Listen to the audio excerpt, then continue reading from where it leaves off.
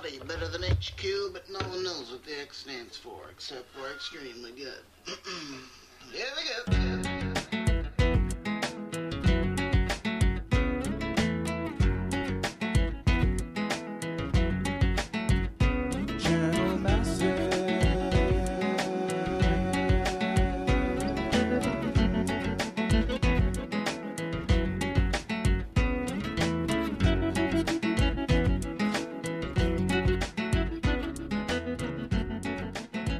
Welcome to episode 196 of Channel Massive. Yay! Hey Mark, how you doing? I am Mark. I'm still working on a good intro voice. We might be talking on top of one another every once in a while, just like we just did. Yeah, we might do that. Recording over Skype. We'll try and avoid doing it, though. Yeah. Yeah, obviously. Yes. Of course. In this episode, we have a lot of feedback to get through from some new characters that we haven't heard from in a while, which is pretty exciting. Would you call it a veritable rogues gallery? Yes, or a Rouge's gallery, if you like. Rouge is if you're a WoW player. And unfortunately, we couldn't pick a topic for a full-blown roundtable discussion, but we did find a lot of stuff that was smaller and bite-sized for the Introgeddon. So we thought it might be a little cruel to make the Introgeddon the entire podcast episode. So we've moved our little news selection over into the full roundtable discussion area. So instead of having an Introgeddon in this episode, we're going to tell you what we're playing next. Actually, we're going to get into your feedback next, and then we'll tell you what we're playing, and then get into the week's latest scuttlebutt. If you'd like to share correct. Fresh feedback on this episode or any opinions on stuff that pops up in the feedback or any of the news stories, send that into mail. MAIL. At channelmassive.com. We always look forward to hearing from you, and we appreciate you continuing to subscribe to our show. Keep it coming. And we'll keep it coming. Tall and tan and young and lovely, the gal from This episode of Channel Massive is sponsored by UGT Servers. When you order Ventrilo hosting from UGT, you get all of the powerful administration features hardcore gamers want and the ease of use that newbie gamers need. With 24-hour tech support, 13 locations worldwide, and a 15-day money-back guarantee, you'd be crazy not to check them out. Head to ugt-servers.com for all of your Ventrilo hosting needs.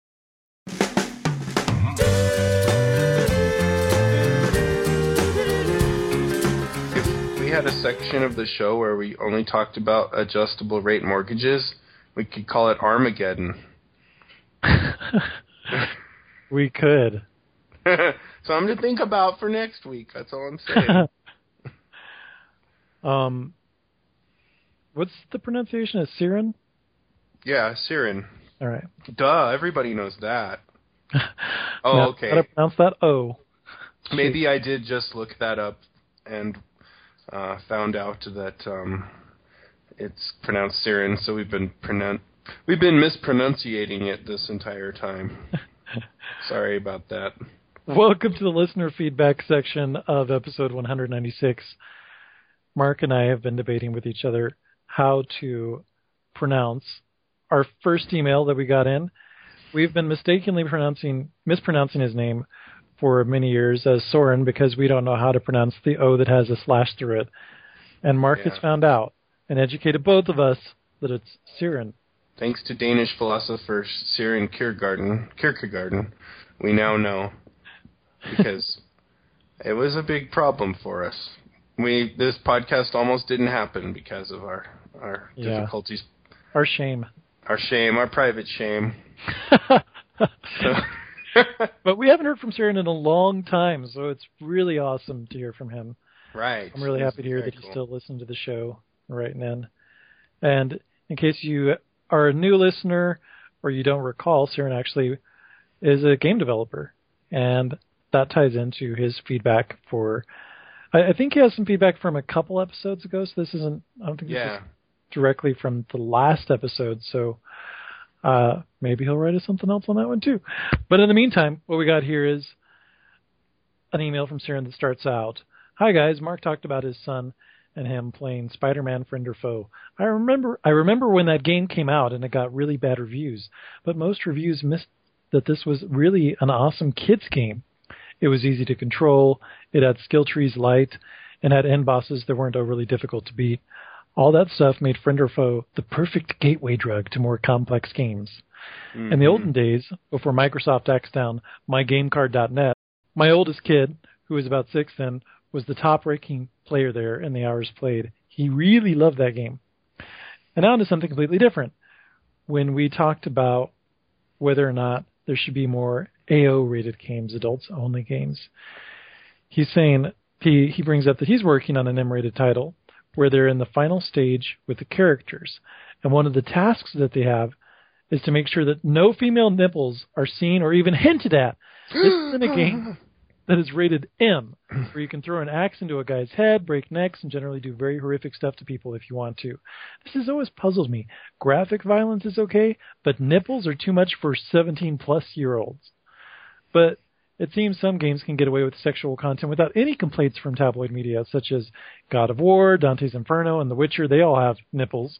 But yeah. I haven't seen any complaints about nudity in those games. Maybe it's just a random thing, and some publishers are afraid to be picked up by the media. Maybe some publishers see it as free advertising if the game pops up in the news, while others are afraid it will damage their other titles aimed at younger audiences. Would it be a good thing if graphic violence would be AO-rated? A lot more games would get that rating, but then the game creators would also have more freedom within that frame.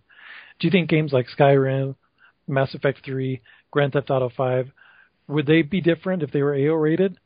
Skyrim mods provide nipples, but what about the more adult quest lines? Would they go there? Again, thanks for an awesome podcast, Siren.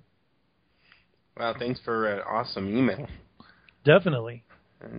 So on the Spider-Man Friends or Foe, boy, he was right on the money there. I mean, it really was a good, kind of gateway game for my son.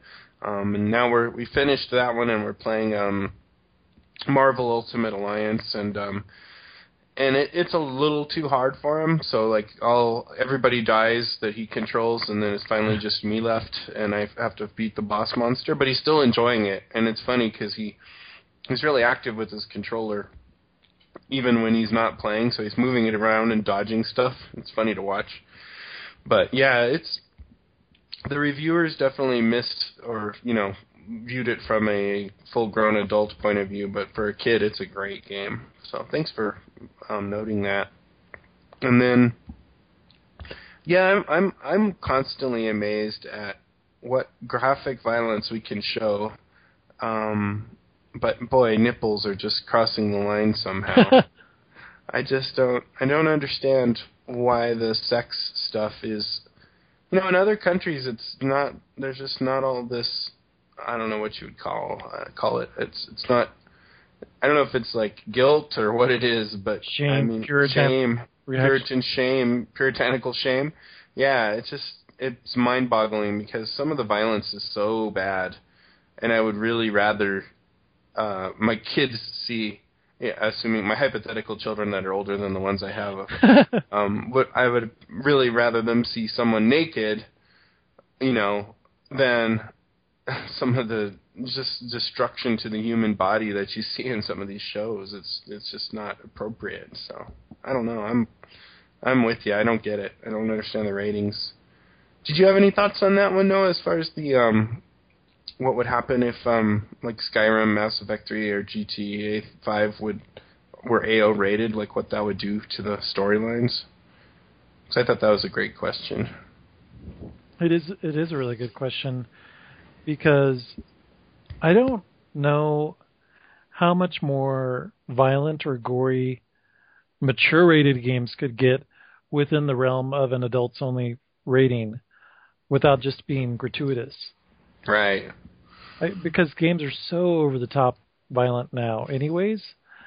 But if it were other scenarios, such as stuff, I don't know, related to drugs or prostitution, adult themes, not necessarily violent stuff. Right. I definitely think those games could potentially be more shocking and perhaps more interesting. I don't know. Again, it's like the idea of the torture porn horror movies, such as Saw and Saw Hostel. 2. Oh, yeah.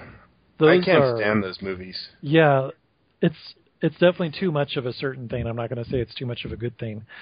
And those get greenlit as R-rated movies. I feel like it'd kind of be like that if the violence angle was amped, where it just becomes either numbing or desensitizing or just not even effective unless you really get off on it. And I'm not sure that it would help storylines to get that excessively violent. Other adult content, I don't know.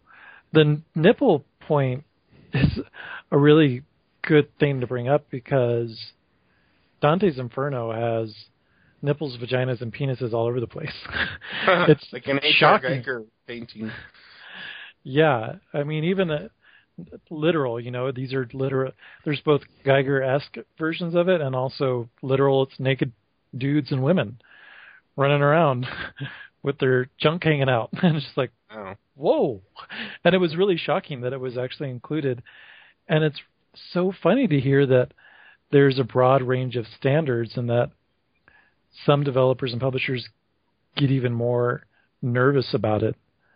Yeah. Such as Sirens, that it's just like, why do I have to worry about it? Because I've seen that line crossed over and over and over in one game alone that has not only nudity and really gory monsters and bodies being ripped apart, violence, but also very religious iconography, like crosses burning and falling upside down and lots of satanic type stuff. I mean, that game has it all. Right. It's really They've achieved something. Yeah, it's impressive, and it's actually a really great game, regardless of all those details. It's really well done.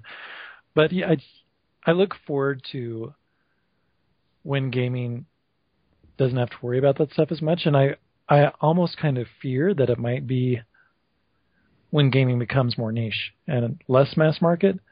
Oh, where there's less people paying attention to it, less people worrying about the children. What about the children? But what about the children?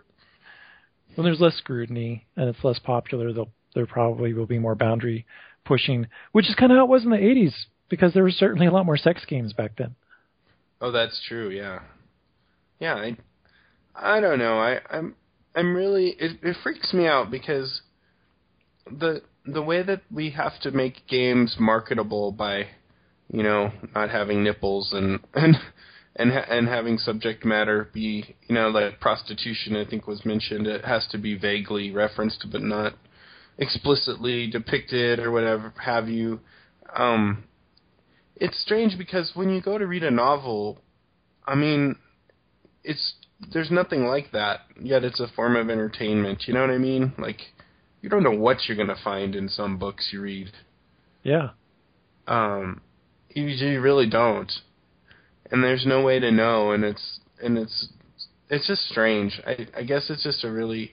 any kind of arbitrary rating system for me is annoying, but if they had one that actually lined up the level of violence with nudity, it might make a little more sense, but I don't know. I don't take it very seriously.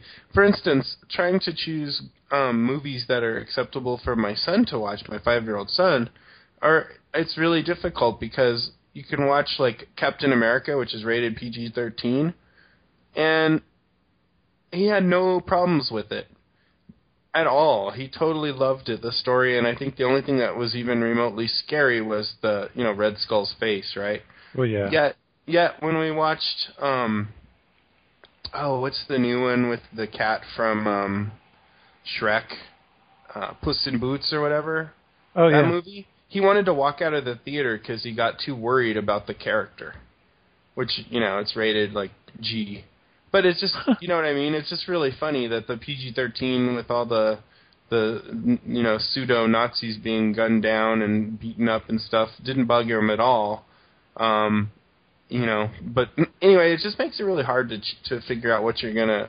You have to watch movies, I guess, first before you can choose. You have to be your own rating system, I think. Yeah. That's probably what it always comes down to is, if we're really out to protect the children with these rating systems, then the parents need to be a little bit more involved. I know it's hard to do that with a movie that's out in theaters, obviously, although with today's, leaks on the internet and stuff, it's still technically possible that you could probably pre-screen most things before, going, but I don't know. Great email, though. Yeah. It is very great to hear from you, sir, and again, and also really cool stuff that you brought up. Thank you very much for writing in. Yeah, and good luck with your game you're working on, too. That's really cool. Looking forward to seeing that come out. Yeah. Hilgi Scott wrote in, said, "Hi guys, had to reset my Cryptic password again because Cryptic just realized that they got hacked in December 2010. Way to be on the ball, Cryptic. Did you guys get emails from Cryptic saying your passwords were reset? Noah, if you buy fish in Mass Effect 2, feed them often or they will die. Bye guys, Hilgi Scott."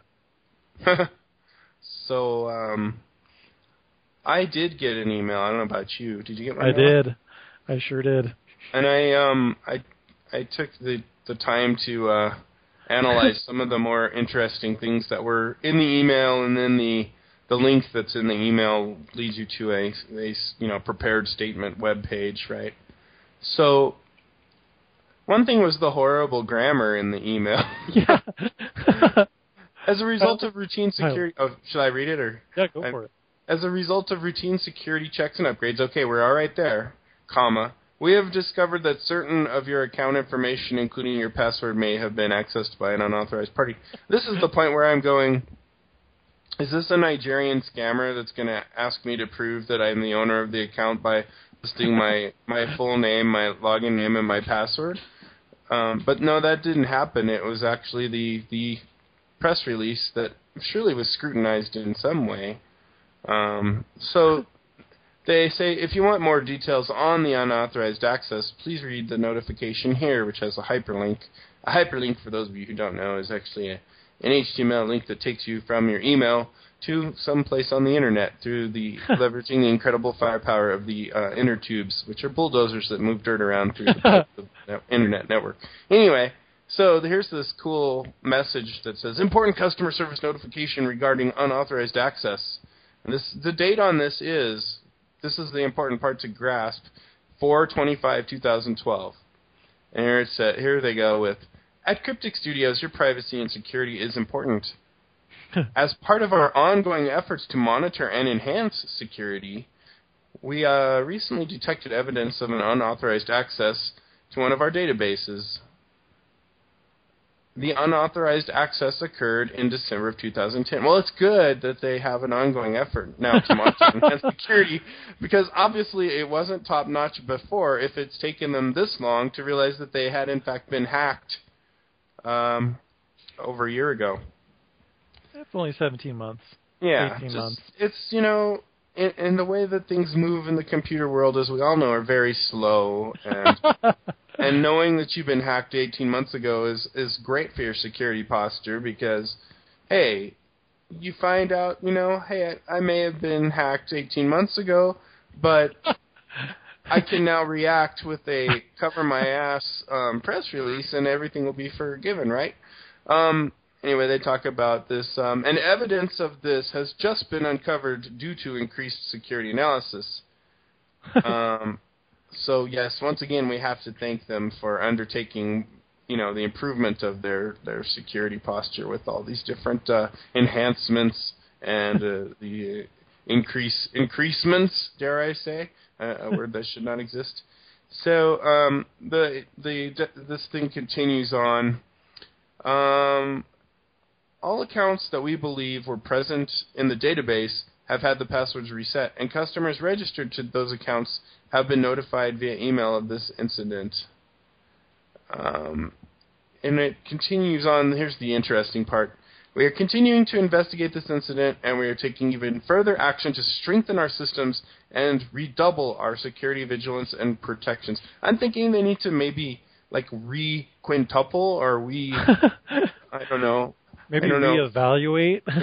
Maybe, yeah, reevaluate their jobs. I don't know if anyone lost their jobs for this, but I mean, it's horrible. And they go on to say that, what was actually exposed was first and last name, email address, date of birth. Now, information like that should never get out. Billing address, and most of the PAN for their credit card information, so first 6 digits and last 4 digits, they have no proof that it was accessed, but since it was all part of the same database, one might imagine that, well, yes, it was. So, I don't know, I'm feeling pretty strong about my safety. I don't know about you, Noah. The only thing that I know that's good, they have my old billing address and my date of birth and my real name. That's pretty good personal information for them to have. I don't know. It'll be interesting to see if I have a new mortgage for a house I don't actually own, or get in trouble for. Oh, you'd know by now, probably, right? No, it was 18 months ago. So yeah, that's true. I like that they reset our passwords to enhance our security, though. That was. I mean, at this point, it's like, why did you even bother by now? You should, I guess that was the one thing they could do to feel like they were adding some value, but I don't know. I don't mean to be so, I don't know, what would you say, condescending about it all, but it's just horrible. I mean, it's like these guys, SOE, not SOE, Sony, what do you call it? What's the dang network? PSN? PSN, yeah, thank you. PlayStation Network, yeah. I falsely accused SOE, although they probably were hacked too. But I'll just throw that out there. But yeah, it's getting hacked is something that happens, but how you handle it is the other side of it. And not actually knowing for 18 months is pretty amazing.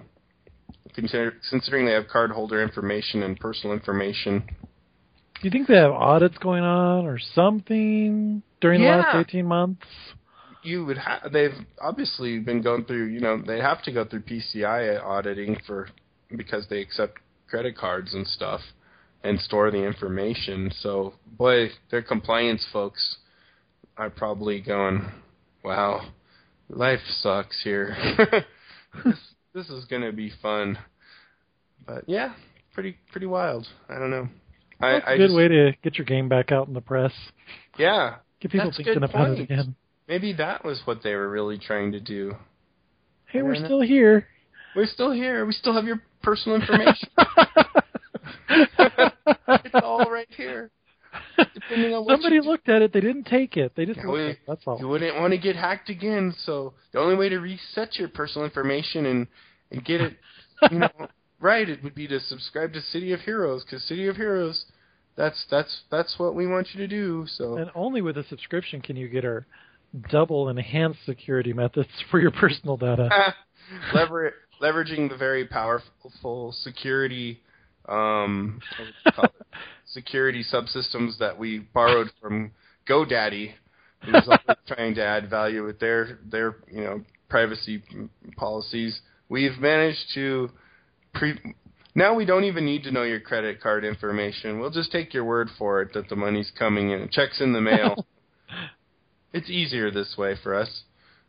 Ah, well, beat that one to death, but it was pretty funny. So yeah, we all got the memo announcement, and we were suitably horrified, but so reassured by that press release.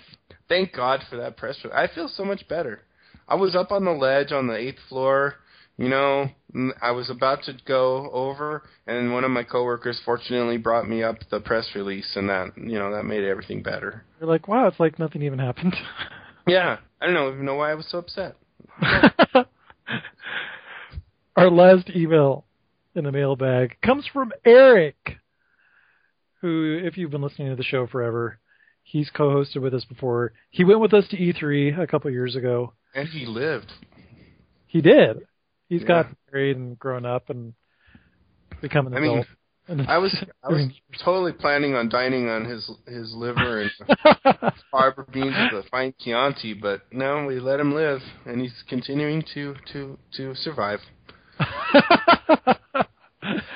So he wrote in, Dear Channel Massiveteers, I was going to send an email about free-to-play games having tons of large content releases, but I might as well just post a bunch of links to show you and be done with it. Here goes. And by the way, Eric, we do really appreciate this comprehensive list. It's way cool that you put it together. It is. It's pretty, comprehensive is the word for it. First up, he lists City of Heroes' latest update, which has a mech suit in it, which I believe Scott highlighted a story that was very similar to this. I think it was City of Heroes. Maybe it was, he was this particular update. But Eric said, but that's not all. Look at all the cool stuff they had in issue 22 and 21 and 20. He says, this is a crap ton of content, and it isn't really anything new for Paragon Studios. With that said, you could say it's just Paragon Studios being Paragon Studios, but Champions Online just released a large patch taking from DCUO with its alert systems, which allow for super quick in and out hero action. They also work to have smaller comic series and neat League of Legends inspired rotations of free-to-play power sets. Then also, Lord of the Rings Online has its Riders of Rohan. Not the Riders of Lohan. No, that's a totally different. Thinking of that. Totally different episodic content there. Yes. Riders of Lohan. It's even grosser now. It's a depreciating asset for sure. Yes. And even EverQuest 2 asset has expansions. And so Eric sums up that these are all games that were converted to free-to-play at a later time. So their content distribution hasn't really changed with the move to free-to-play. All of them are pretty damn fair about being free-to-play also. The only thing that bugs me is that once I've experienced them as a pay-to-play member, I have a hard time going back to being a plebe. And he's like, but wait, there's more. There's the quote-unquote Korean MMOs. These games were made to be free-to-play and are constantly releasing new dungeons, raids, and characters. They do not stand still. For instance, with Vindictus, every few months they come out with something crazy, and then he's got 3 links. And then Rusty Hearts, new dungeons and character skins, 2 links. Forsaken World, a link of stuff about the Nightfall expansion there. Anyways, I'm sending this in really close to when you guys will start recording, so I just wanted to show that the successful free-to-play games release content very similar to the pay-to-play games. The cream always rises to the top, but this is only a small fraction of the free-to-play games with a crap ton of content coming out. Yep, drops the mic. And he said, P.S., sorry if this is really messy, but I don't give a fuck, Eric. Yeah, it was a kind of a strange use of the PS, PPS, PESP. I think it's supposed to be PPPS, but maybe I'm wrong. I don't know. The way he did that, the postscript, is that what that stands for? Yeah. It undermines the credibility of the entire email. Therefore, we for me respond. Yeah, and we will edit this out of the show. No. No, I think that it's really cool that Eric illustrated via a cornucopia of links. Endless links. And he didn't stop there, because he's been IMing me this whole time too. And he has a interview lined up with the community manager for City of Heroes, which he's trying to get done next week and would love to join us for next week's show. So we'll see if we can fit him into our busy schedule. Well, good luck on your interview, Eric. I hope that it goes awesome. Yeah, especially if that person hears this episode and what we just said. Oh, no, that's cryptic, though. That's okay. We talked about both of them. But but not so negatively. That's true. So yeah, it is really impressive that those games, that the pay-to-play games that went free-to-play, haven't petered out in terms of their content updates. I'm not sure if they're quite as ambitious in scope or as frequent as they originally were. I don't know, City of Heroes getting up to issue 23, that's pretty high. But it is really cool that people are still getting their content's worth and getting lots of incentives to continue staying in the games versus those games just petering out and ultimately getting shut down like Star Wars Galaxy did recently. Oh, moment of silence. Yes. A galactic moment of silence. Yes. Yeah. Epic. I'm curious if any of our listeners are actually still soldiering on in Age of Conan, Champions Online, City of Heroes, or any of these quote-unquote Korean MMOs, as Eric put it. Yeah. EverQuest 2. Yeah. Which was always a game I admired but just couldn't play religiously. But there's something about it that was cool, but I never quite stuck with it. I thought Vindictus was really cool as well. I did too, and I couldn't stick with that either. There was something else happening. Yeah. I don't know what it was. Maybe League of Legends. League of Legends. It was League of Legends. Yeah, it's really the only thing. Yeah. And then for you, it was the Old Republic, and then for me, it was RPGs. Yeah, which is Single-player both are cool. Yeah. Which I think is really cool. Yeah, me too. And I think that's actually a nice segue for us to get into what we're playing. Oh, yeah. So thank you, Eric and Hilgi Scott, and of course, Siren, for your fantastic emails. We loved hearing from all of you. And feel free to write in again next week, or if your name did not happen to be in our feedback section, feel free to tell us what you think about the stuff that's brought up, whether it's the content in free-to-play games or pay-to-play games that have gone free-to-play, whether you feel violated by Cryptic's lax security measures, or if you have some additional thoughts on the whole adults-only, mature content and game dilemma that developers, publishers, retailers, and ultimately consumers have to face every day.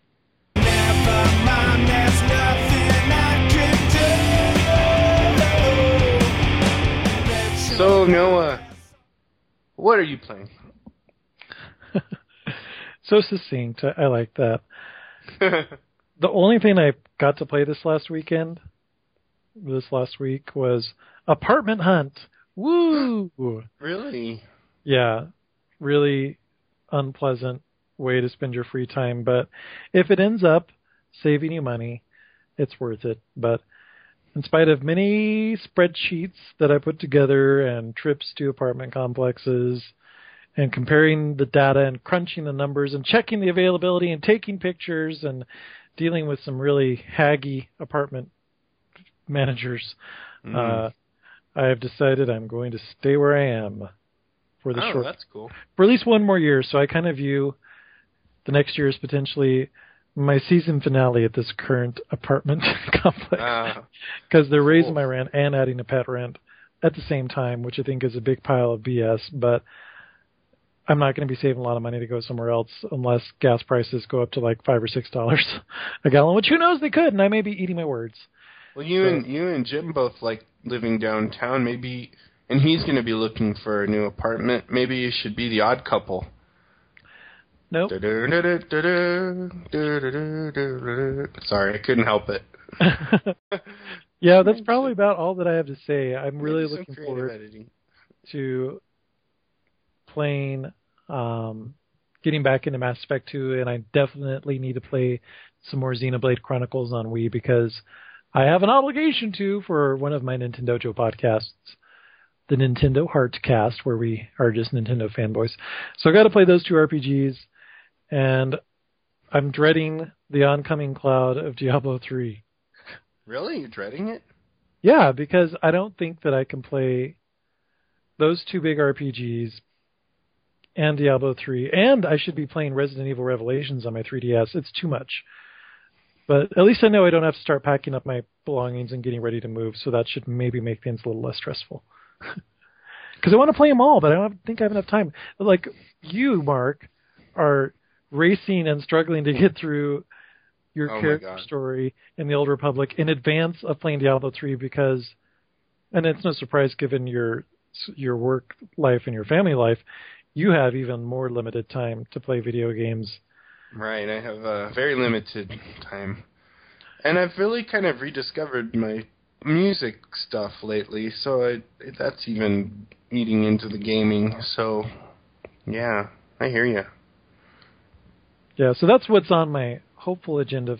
This weekend I know that I'm going to play a bunch of stuff because one of our buddies that likes to play Dota, inexplicably, he's going to be coming over to play a bunch of video games on Saturday because he just got a 360 last Christmas, and he only has a couple games on it, Skyrim and I think maybe Halo or something like that. So I'm going to go into full drug market mode. Yes, like look at this game, look at how cool this is. And so we're going to have this total smorgasbord experience on Sunday. Oh, that's kind of cool. Awesome. Yeah. That's Dan. Is that Daenerys' husband? Yes, that's Oh, right. okay. Yeah. Cool. So I'll have that to report on next week. Awesome. Well, that's really cool. Well, my week has been pretty anticlimactic. I had a concert I went to see, and I had just a bunch of stuff going on, and so I'm at like level 49 with my character, and I'd say I'm a quarter of the way to level 50, which is the max level for Star Wars: The Old Republic. Oh, so you're almost there. I'm pretty close, and I'm just kind of hanging. I want to get to 50 and then do finish my storyline, so I can just do it all at once, and not have to stop and work on leveling. So, I think by next week I should be able to report that I'm done with it, and that will put me right at the beginning of May. So I'll have like 15 days to wait for Diablo 3 to Just come out. wait, pining for it. Pining away, just sitting there waiting for the package to come in the mail. So, yeah, I didn't play any League of Legends or do anything else gaming-wise. It was just that. And I'm really still enjoying the game quite a bit, so it'll be kind of interesting. I did play the Diablo 3 beta over the weekend. Oh, how did you like that? That was pretty fun, but it was weird because it was so... there's like this just like kind of sadness about it that, I really shouldn't get, you know what I mean? I was like, because I shouldn't get too attached to this because it's all going to be taken away from me. Yeah. So I decided because of that, I was like, I'm going to play the character that appeals the least to me, which is the witch or the demon hunter. And she seems cool. Damned if she wasn't cool. So she's just like, what's the lady in, was it Caitlyn in League of Legends? Oh, yeah. With the pilgrim hat and everything. She's just like that, except with way more depth and stuff. But yeah, I played a female, of course, and it was really cool. I really enjoyed it. I think I got up, I don't know how far I got level-wise, but, it's the music is... I always loved the music from Diablo 2. I think so good. I actually learned how to play the song from Tristan, the city, on my guitar and stuff, and I just always thought it was really cool. And so, they're definitely playing off the themes, at least from the first city, in this version. It's some really cool music. Great atmospheric sound, which Diablo 2 always had. It has that too. The game system is great. I know we got that sneak peek from what's his name that you worked Ryan. With Ryan, when he let us log in, but it just wasn't the same as being able to play without anybody watching you and just be able to go at it. And I really love it. I love it already, so I'm really excited to play it. But it'll be really interesting once I get playing it to get up to, like level 10 or 20 or something like that. And what will I start thinking about Star Wars: The Old Republic or League of Legends or, how's that going to balance out? It'll be interesting. Because I still, there's a lot of stuff, even after I finish my storyline with Star Wars: The Old Republic, there's a lot of stuff that I still want to do. There's a lot of content that came out with the God patch, that was recently released, and there's just a lot of things I still haven't seen in the game. So I don't think I'll have the Altitis problem with that game, but with Diablo 3, it'll be challenging. So just looking forward to it. And I think that probably also further justified for your purchase of the collector's edition, right? Yeah, absolutely. Which is funny because Eric and I were chatting about that on Instant Messenger earlier That was today. the funniest. Noah forwarded it to me, and it was the funniest exchange I've seen in a long time. I just laughed out loud. It just cracked me up, and IMs, I don't think they translate as well. They're not like play scripts by any means, but just the gist of it was that I think I asked him if he were going to get the collector's edition, and he said that he's thinking about getting it because he was such a hardcore fan of Diablo 2, and he played it so much during college he actually failed a class in college because he got so hardcore addicted to it. And so he's like, I should suckle at my Demon Master's teat. And then he added, and it would piss me off to see Mark with the only angel wings. And I was saying, I'm like, I was thinking the same thing too. And plus, I've never played Diablo 2. And everybody I tell that freaks out. I actually said that to Ryan last week over Instant Messenger, and I got this shocked, all caps, what the response? Like, what do you mean you haven't played it? Like, you have to play it now. You have to, oh my God, you must play it. It's so good. And so I was trying to rationalize whether I should get the Dust Collector edition of Diablo 3, because I'm like, well, the game's probably going to be $60 by itself. And if I wanted to get the Diablo 2 battle chest, that's still $20. And so that's $80, which is only like $20 away from the collector's edition. And the Angel Wings, I do agree, are really cool. And also that Soul Shard USB drive that Diablo 2 and the and Diablo's skull, which it slots into. Yeah, that's not like something I'm going to have sitting around in my house. Or probably really? my work desk. Really? Yeah, really. Really. Don't try and put on an act for the listeners. We know you have pictures of mythical creatures and Corinthian columns all over your house. You know you need to put a demon skull on top of one of those. I do not have any satanic looking demon. No, it's not satanic. It's just, Mark mythical. Obviously has a stereotyped assumption about my living space that I might take offense at here any moment. Stereotype. He's like, it's full of Greek columns and mythical items. So you have a water fountain of a cherub or something. I don't know. That is not my house. That's Heidi and Franny's house. That's whose house? Heidi and Franny's house. They yeah. a fountain with the cherub in it. All right, so we're digressing. So you have a water feature. Okay. I do not have a water feature. I have a freaking fish tank, which is not a water feature. Okay, so back to my IM interchange with Eric. So it's like I was trying to rationalize, so it's $20, to get the cool USB drive, and $40 if I'm going to get Diablo 2, and Eric's like, yeah, and you've got all these great character classes, and there's these great cutscenes in Diablo 2. And he's like, it really comes down to $20 to avoid a drunken Mark flaunting a blonde Britney Spears monk lookalike with some angel wings at us for 40 hours. Why 40 hours? Why stop there? When you put it that way, that almost pretty much sells me on getting the collector's edition, because it's so true. I just love that you sent it to me, the whole exchange, because I was laughing out loud. It was so funny. And then he stereotyped you as the person who creates the Britney Spears lookalike characters running around with angel wings. I have the angel wings that nobody else has. Look. Only people who dished out $100 for this game get the angel wings. Check it out. Look at me. Oh, you have them too? I'm going to go somewhere else. Okay. Yeah. I don't want to play with you anymore if you've got the angel wings too. I'm going to be a princess somewhere else, because obviously you have the wings too. This is my show. So that pretty well sums up my attitude. Are you going to get Torchlight 2 when it comes out, though? Hell yeah, I'm going to sign up for that. I couldn't do it from work, but I'm going to do that so I get beta. You get beta access to Neverwinter, the upcoming Neverwinter Nights sequel / MMO thing. So heck yeah, I'm really fascinated with what they're going to do with both of them. So that's only $20 as well, and $20 is a deal.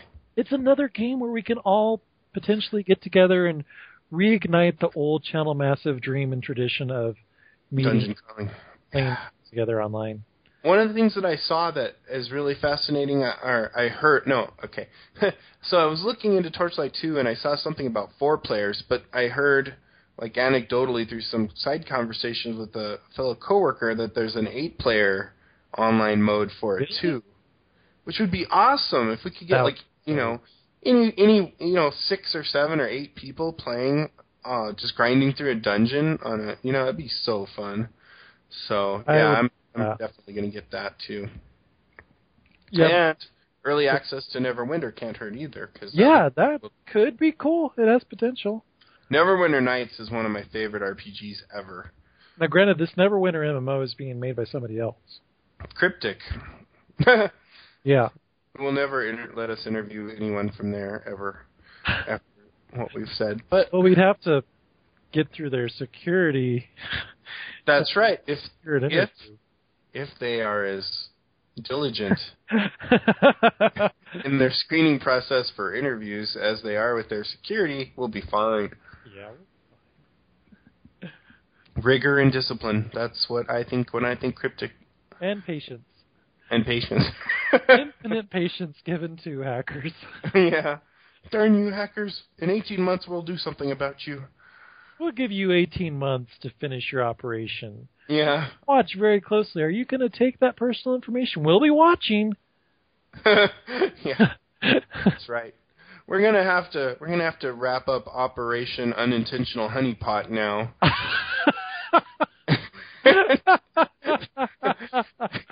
It's had a good run, but it's time to wrap it up. Release a press release. All right, we're closing the doors. We're gonna lock this up. Yeah. It was fun while it lasted, but at some point we just have to kind of draw it down. Playtime's over. Playtime's over, kiddos. Yeah. All right. That's all I've been playing. All right. And in summary, that's all I've been playing.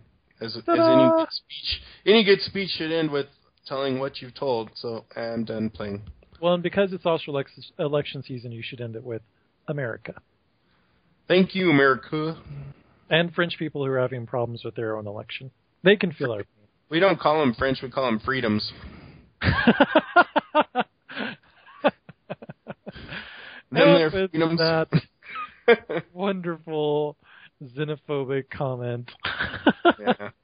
We will wrap up what we're playing and get into our news-tacular roundtable.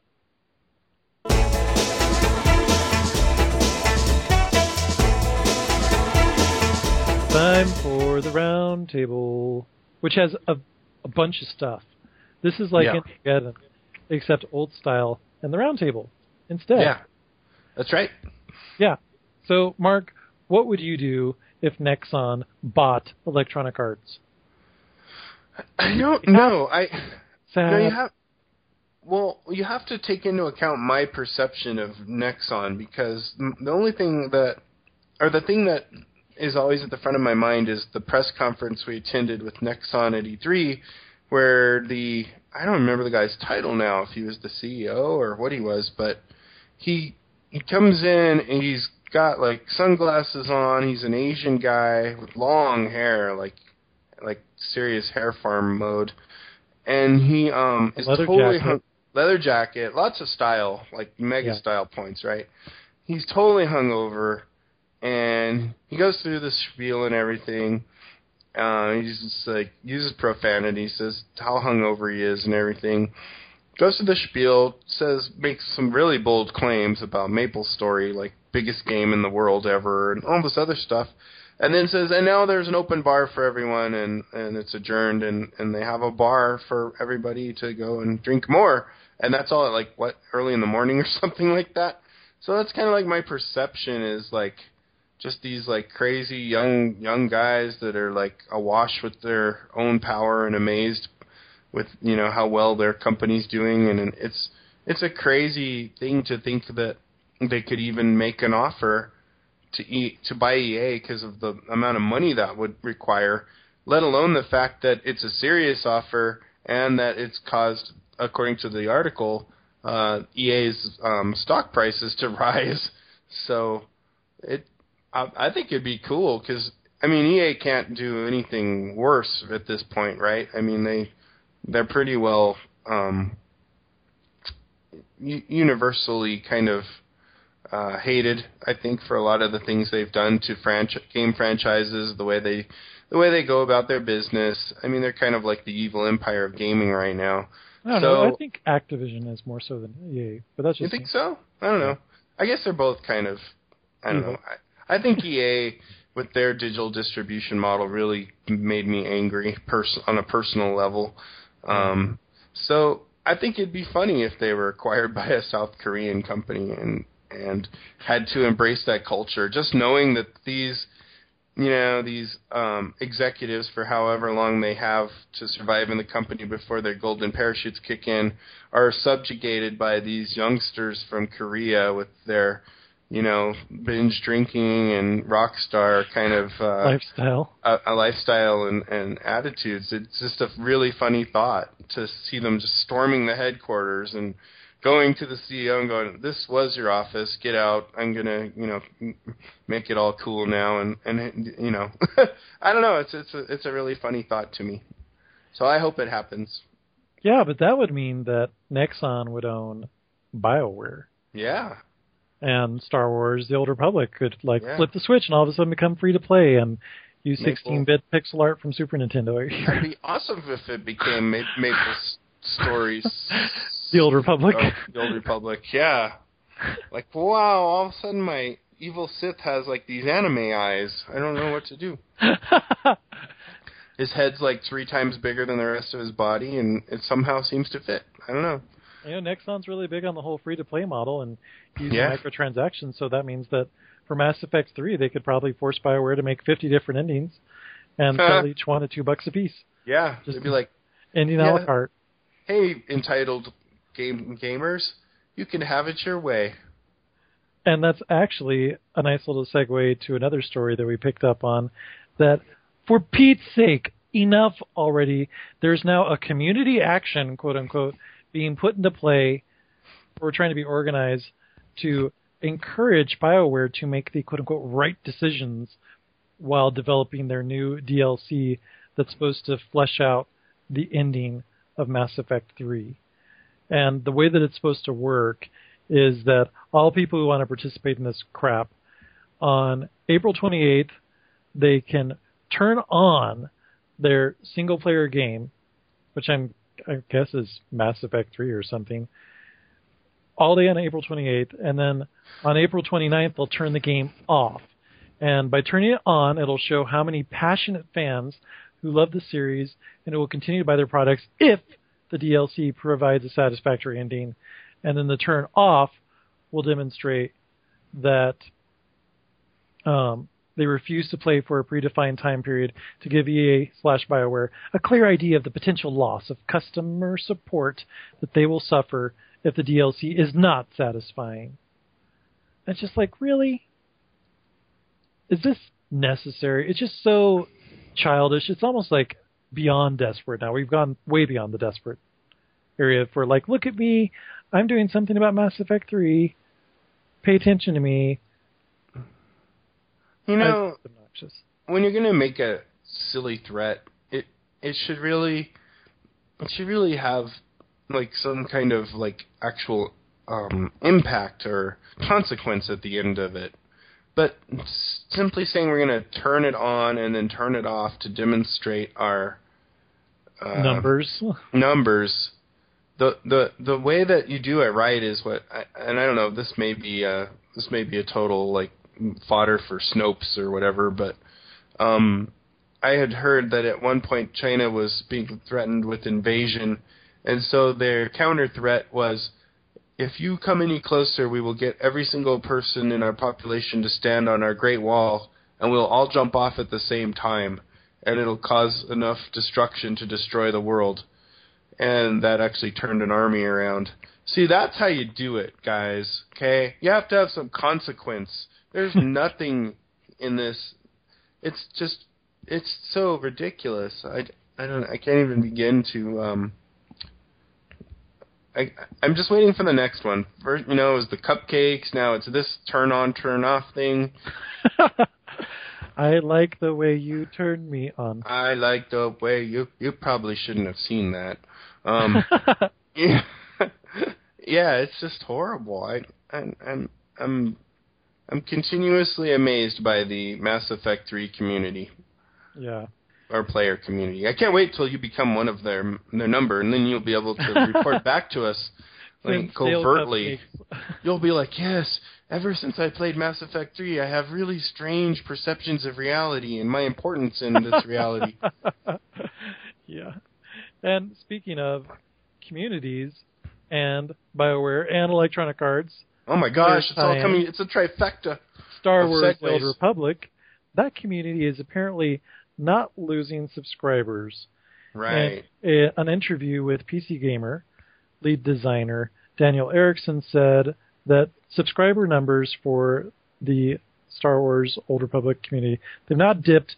It's just concurrent users during peak playtimes have. Right. So that's why there are some lighter server populations here and there. And yes, BioWare's considering merging servers. Thank you, BioWare.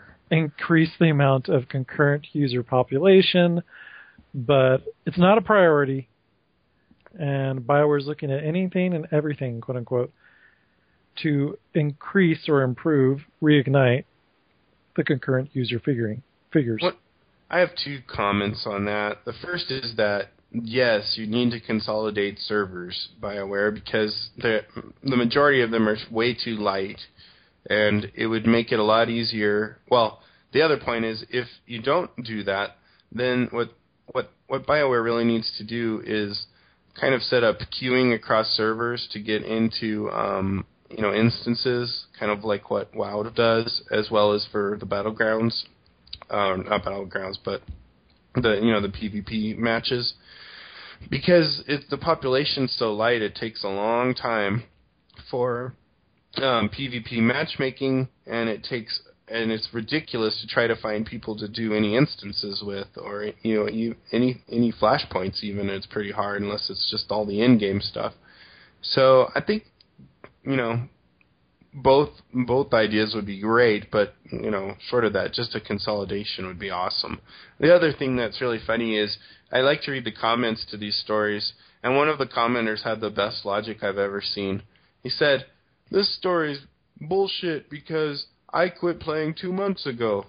So I think basically with his statistical skills, he decided that since he quit, that meant that they had lost a subscriber, in fact. And even if 10 new people signed on, that still was negated by the fact that he had quit. So.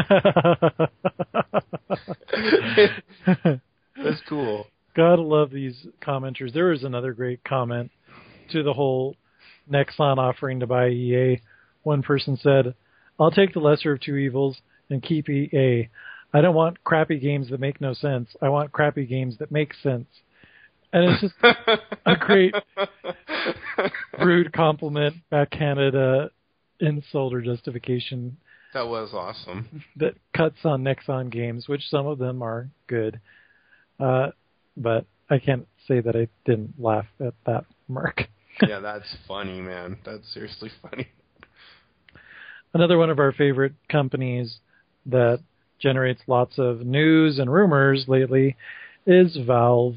And you may recall last episode we were talking about, wow, what does it mean that Apple's CEO has gone and met with people at Valve? Are they talking about working on hardware together or improving Apple's game distribution service? What is it? Well, the great guru Gabe Newell came out and said, sorry, that meeting didn't happen. Yeah. So hypothetically, it was an awesome meeting. Yeah. He said, nobody here was meeting with Tim Cook or with anybody at Apple that day. I wish we were. We have a long list of things we'd love to see Apple do to support games and make gaming better. But no, we didn't meet with Tim Cook. So he said that basically keep enjoying those rumors, but nothing's going on. I love that.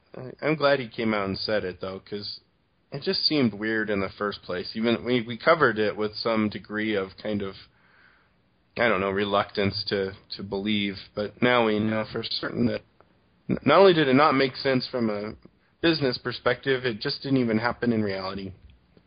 Which is a good time to point out that everything you read on the internet isn't necessarily true. Yeah, it may never go away. But a lot of it's not true.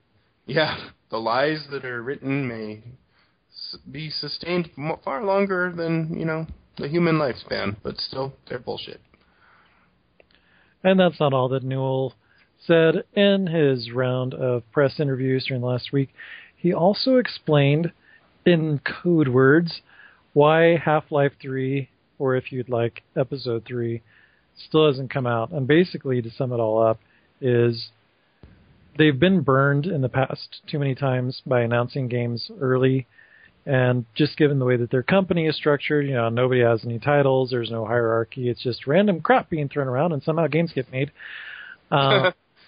They apparently change direction all the time, and they'll go down a path quite some ways and be like, oh, wait, this sucks, let's change it. Oh, wait, let's not do that, let's do this. They just don't want to get people upset and disappointed when they announce one thing, and then it's like, oh, you know what, we've decided to completely change the direction of this game, and that's probably going to delay it another 2 years.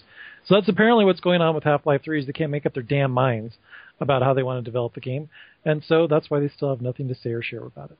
And, you know, the cynic in me wants to be critical of that, but then you look at what they do release and the quality of it, and just how, for me personally, Half-Life 1 and 2 were so awesome and memorable and kind of set my standard for a first-person kind of adventure game.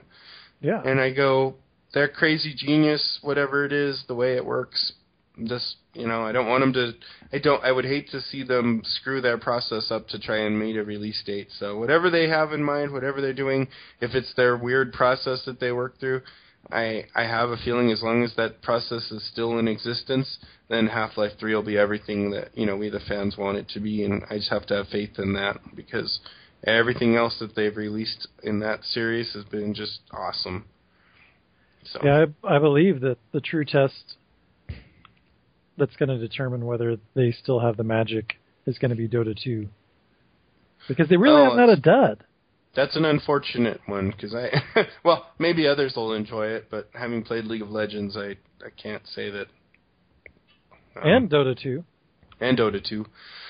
Yeah. I can't say that I'm too excited about it. It's right there on my imaginary bookshelf next to Heroes of Newerth, so, which I think is the same comparison I made last week, but I'm still there. Just gathering dust now on my imaginary bookshelf. Yeah. Another thing that I thought would be cool to touch on is we've debated and discussed in a couple episodes about a month ago, what would it be like to have the next-gen Xbox and PlayStation block playing used games. Oh, and yeah. I think there might have been a developer or two that sounded off on the topic, but the most blatant endorsement for it yet just came out from Crytek, who are the folks behind the original Far Cry and, of course, the Crysis games, which are beautiful. Now, something else that Crytek is unfortunately known for is that Crysis 2 last year was the most pirated game out of all the games that came out. And so, with that in mind, he says, from a business perspective, if Microsoft and Sony basically didn't allow used games to be played on their consoles, he said, that would be absolutely awesome. It's weird that secondhand is still allowed because it doesn't work like that in any other software industries. So it would be great if they could somehow fix that issue as well.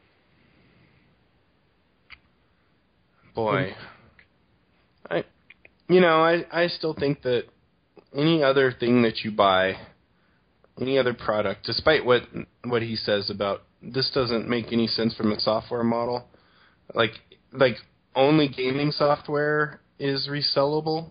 I don't know. You see on eBay all the time that, you can buy like Cakewalk from somebody who had previously bought it. There's all kinds of software that gets resold. There are specific licenses for, Microsoft's pretty good about limiting resellability, repurposing of software from one company to another, and Cisco is pretty good about it as well. And by good about it, I mean there's nothing the company that bought it can do to recoup their investment if they go out of business and try and sell that stuff. But, I mean, with any other thing that you buy, if you buy an electric guitar and you need to get some money or whatever, you can sell it. And there's no way that money, you bought it once. The person who made the guitar and figured out that all the products that went into the guitar and all the effort to assemble it and everything and then figured out the margin that they needed to make it profitable to make the guitar, they were rewarded when it was sold the first time and they got their money. And then if 20 years later you resell that guitar, there's no way that that money is somehow the property of the person who sold the guitar the first time, because they already got that and it was already built into their product. And I don't see anything different about games. So, actually, this would be a cool one if Soren wrote in, since he actually works for a gaming company, or Siren, or pronunciation. But seriously, I always have the same opinion. We always kind of say the same things about it, but it's mind-boggling, the entitlement. We've talked about the entitlement that gamers have towards, Mass Effect 3 specifically, but the entitlement that game developers seem to have for their product being, resold. If you really want to make that money, you need to come up with a service that, offers DLC or something else that is a way to get more money out of your product. But expecting that you should be somehow preventing the resale of that product, I think is ridiculous. I don't know if your opinion has changed dramatically, Noah, but it'd be interesting to know. Yeah, I think it's really a question of piracy, which is not the same as the sale of used games. Although some people have said it is the same, which I really, really disagree with. No, because that's where your argument doesn't work, is that, okay, used games that are resold, those have at least been purchased once, whereas pirated games have never been purchased at all. Right. So that can be addressed in a different way that doesn't include blocking the sale of used games. And I still would be really surprised if any console maker would do that. They would really have to come to some unholy agreement that would never happen, that they're all going to do it together, because the risk of one of the competitors saying, and we're the machine that doesn't block used games, that's such an advantage. And then they announce an alliance with GameStop, and the apocalypse is triggered. Yeah. Armageddon occurs.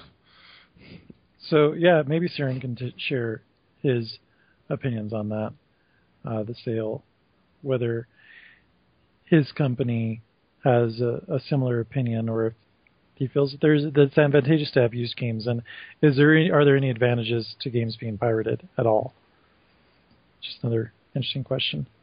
Yeah, and I think it actually helps set up the sequel to the game, because people that wouldn't have normally bought it, didn't normally buy, well, obviously, the people who buy it on the secondhand market typically weren't around to buy it when it was first released for whatever reason.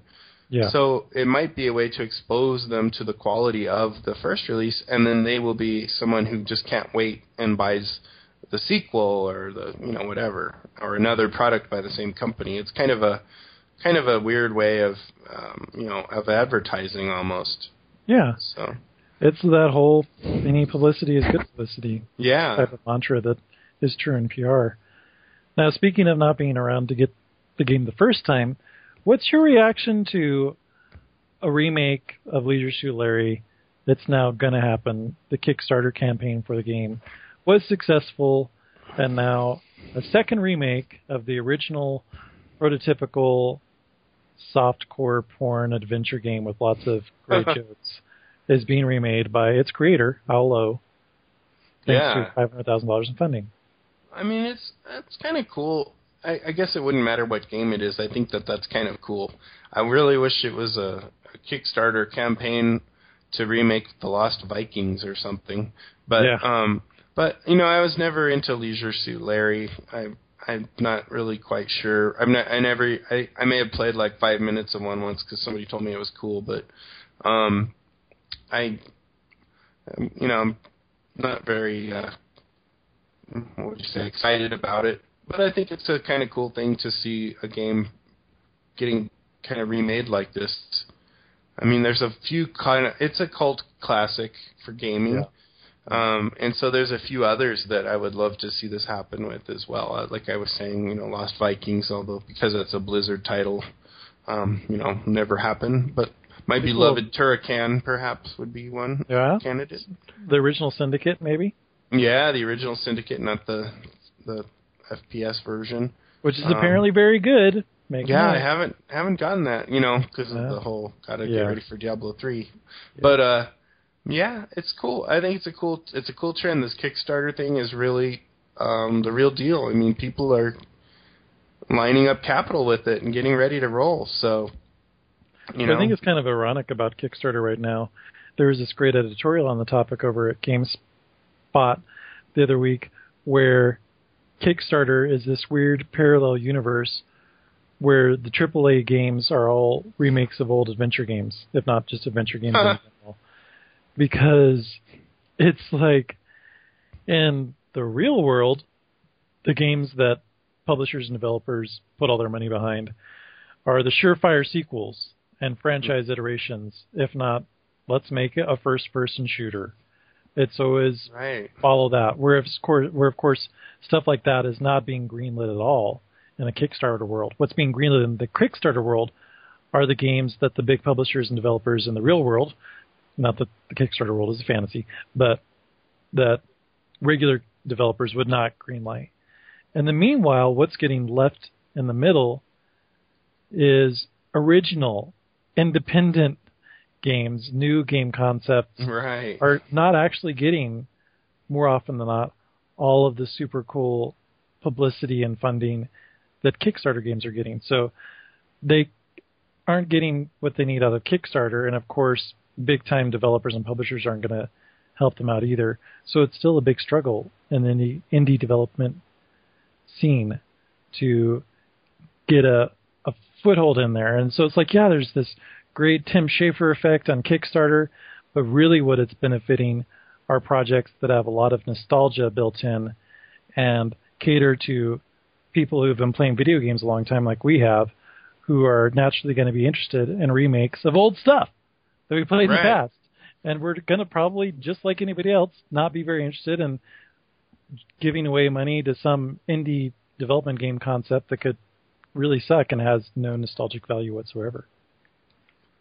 Yeah, that's kind of the downer of the whole thing.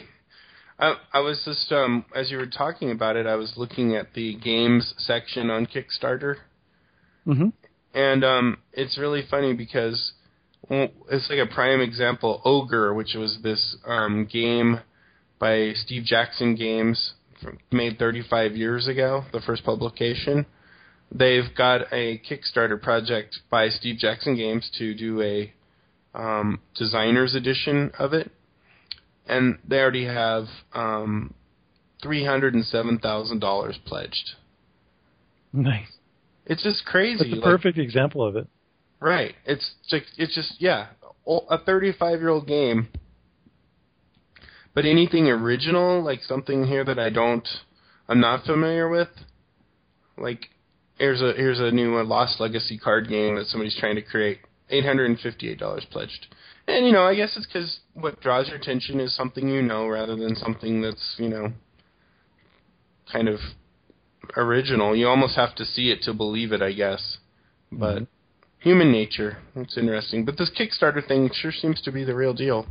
It's still really cool, yeah. I can't criticize it because I'm really excited about a lot of the old games that are getting updates or sequels thanks to Kickstarter, because otherwise, as a longtime gamer, there's a lot of games that we loved in the past that we have a lot of fond memories of, that if we were to return to them today, some of them probably haven't aged well at all.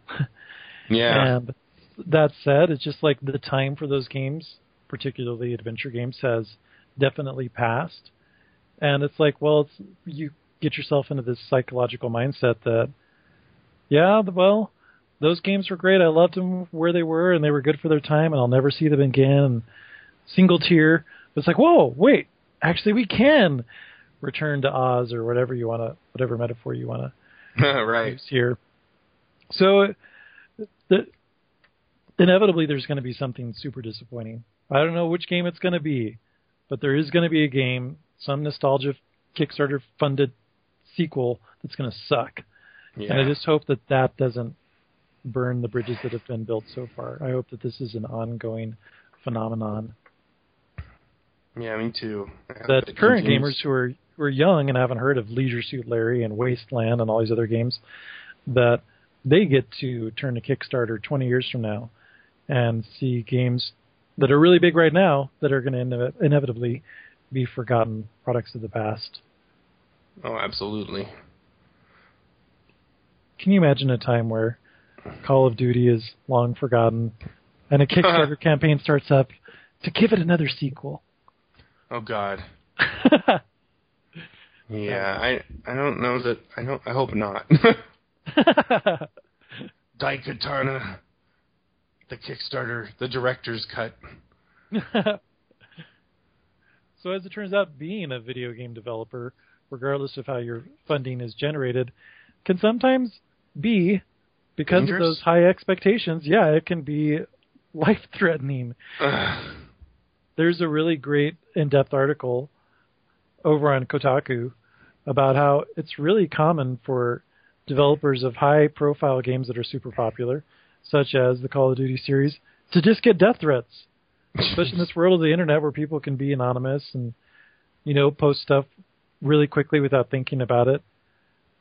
Just say something really hateful, like such as there was a tweet aimed at a developer that said, "Today I go out, buy a sniper rifle, kill you and your family, sell your body to a convicted rapist that is also a necrophiliac." God. And she's like, really? People can get away with this? It's just so bad. I can't even imagine that. I mean, I can't I would flip if somebody wrote me something like that. Yeah, it's like something that you'd want to go to the police about, but to them they're like, yeah, this happens. God. Yeah, I wouldn't be able to take that lightly, even though... It's like what happened to Jennifer Hepler weeks ago. Right. When she's like, I'm going to make a Twitter account, and she just got raged on for just destroying BioWare from the inside out with her controversial Dragon Age and Mass Effect story ideas. And it's like, what the hell, people? I mean, I'm going to say it. I'm a huge BioWare fan, but I'm starting to think that BioWare fans are just entitled little bitches. And as one, I hope I'm not that entitled, but I mean, the rage directed against that woman for saying stuff that we've all thought it about different things, who among us goes to a job where they 100% agree with, like, the corporate direction and Kool-Aid and all that stuff all the time? She likes story more. Guess what? That's her number one job, is writing story. So she doesn't want to sit through a combat system, that's taking that is the majority of the gameplay. And she said it, and people crucified her for it. And, I'm sure there were death threats. And it's like to go after a game developer who maybe made a decision which was controversial to the player community and to make a death threat against them. It's just like, my God, how do you live your life day to day with that much, misplaced rage? You should be mad about other things that are happening in the world, not a video game, and not the person who made a form of entertainment that you mostly enjoy, or you wouldn't be so committed to this crazy, line of bad reasoning. So, I don't know. Rant over. There's also people out there who are like a former coworker of ours, who I won't name directly, but I'm sure Mark will know who I'm talking about, who don't genuinely think this, but they do this shit just for the fun of it. Because like, look, I'm going to post something completely incendiary or obnoxious or offensive to rile somebody up just because I can. Just to poke and prod. Yeah, and that encourages the people who are really psycho to bandwagon and jump on. It's just like, oh, God, you people, just fucking shut up. All of you. Yeah. Your mindless rhetoric makes sense to me. Now I find meaning and purpose for my life. I have a kindred spirit.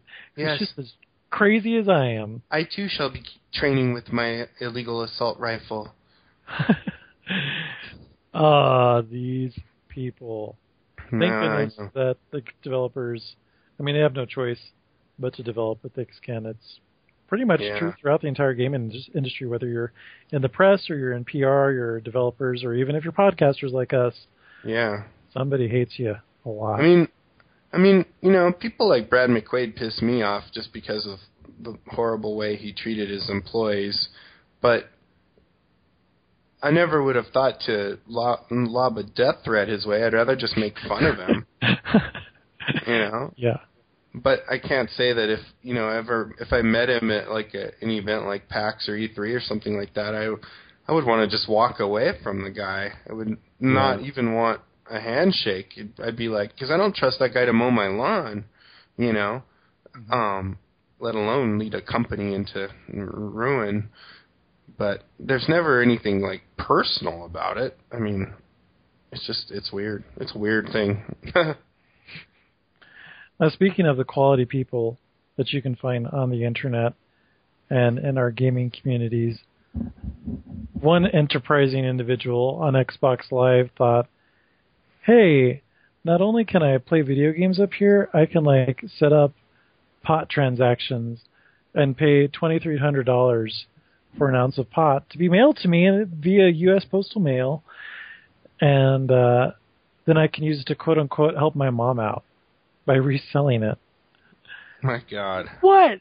And the great thing is this dude tried to be on the down low about it and put a different name on the mailing address. And that was what got him in trouble. If he'd had his own name, it would have never happened. Yeah. And it ended up getting misdelivered for one reason or another. Probably because of the name. Yeah, probably because of the name. And the guy who was the erroneous recipient, this is a suspect part of this story, but whatever. He apparently just ripped the package open because he was expecting clothes in the mail. Didn't bother to really examine what the package was. And he's like, oh my gosh, there's a bunch of marijuana in here. And so they called the police, and they traced all the details, and Xbox Live enterprising individual was caught. I think he was expecting a Snuggie, you know, those sleeved blankets you can get at Walmart. What other item would you be just, like, without rapidly ripping the package over, like, I gotta get it. Especially the camouflaged one. It's quite striking. Oh, yeah. It's like comfort, and you become invisible in your living room. You become a living hunting blind. There's nothing better than that. So, yeah. I think on that note, that's probably enough news. Oh, no. You've been the master of segues. And so I want to point out that, you know, they should probably have tried for some harder drugs like LSD. Speaking of LSD...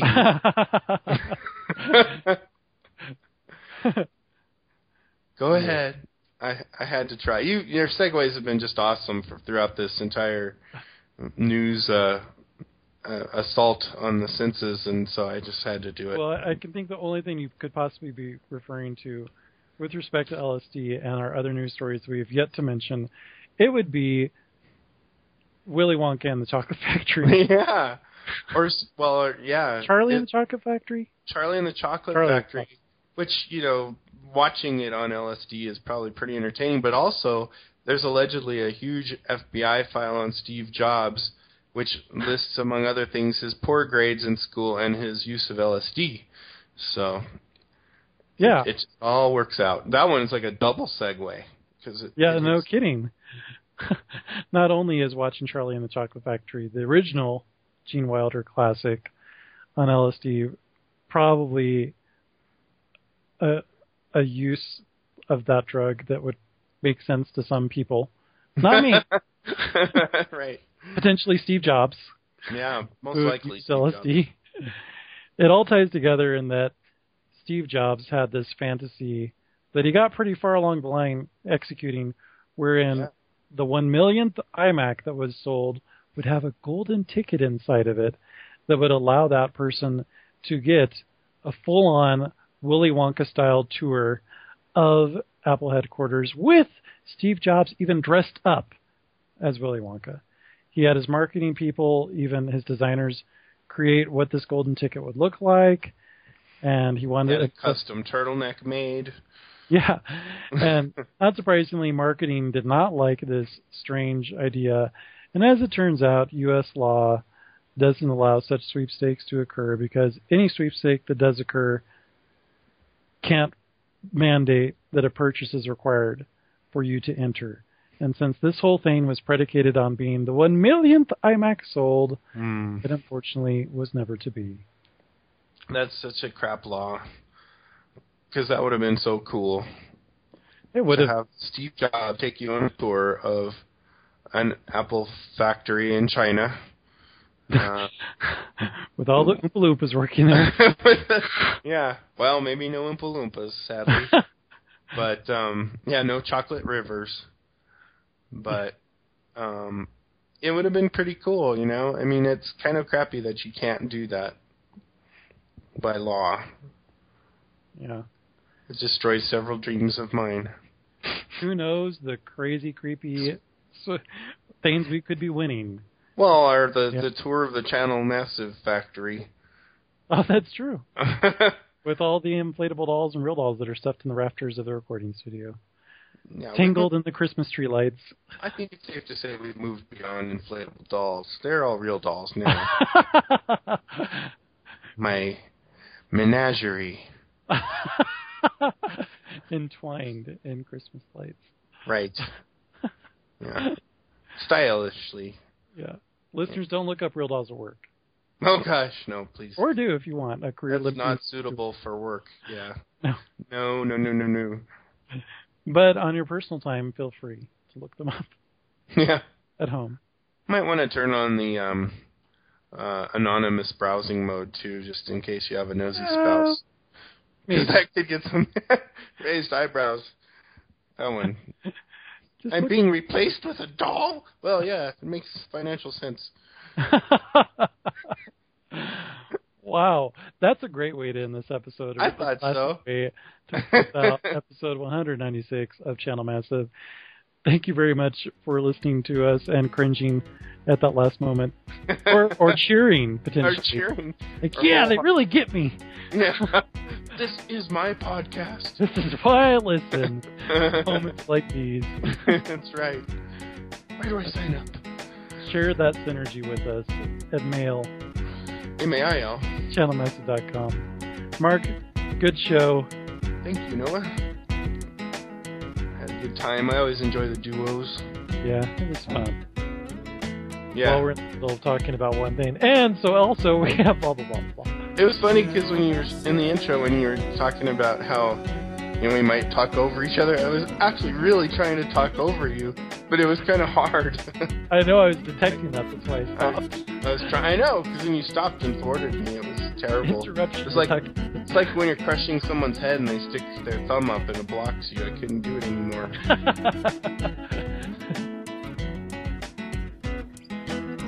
Best podcast in the world. I played World of Warcraft for 10 years. If I can't play Diablo 3 soon, I might just kill myself.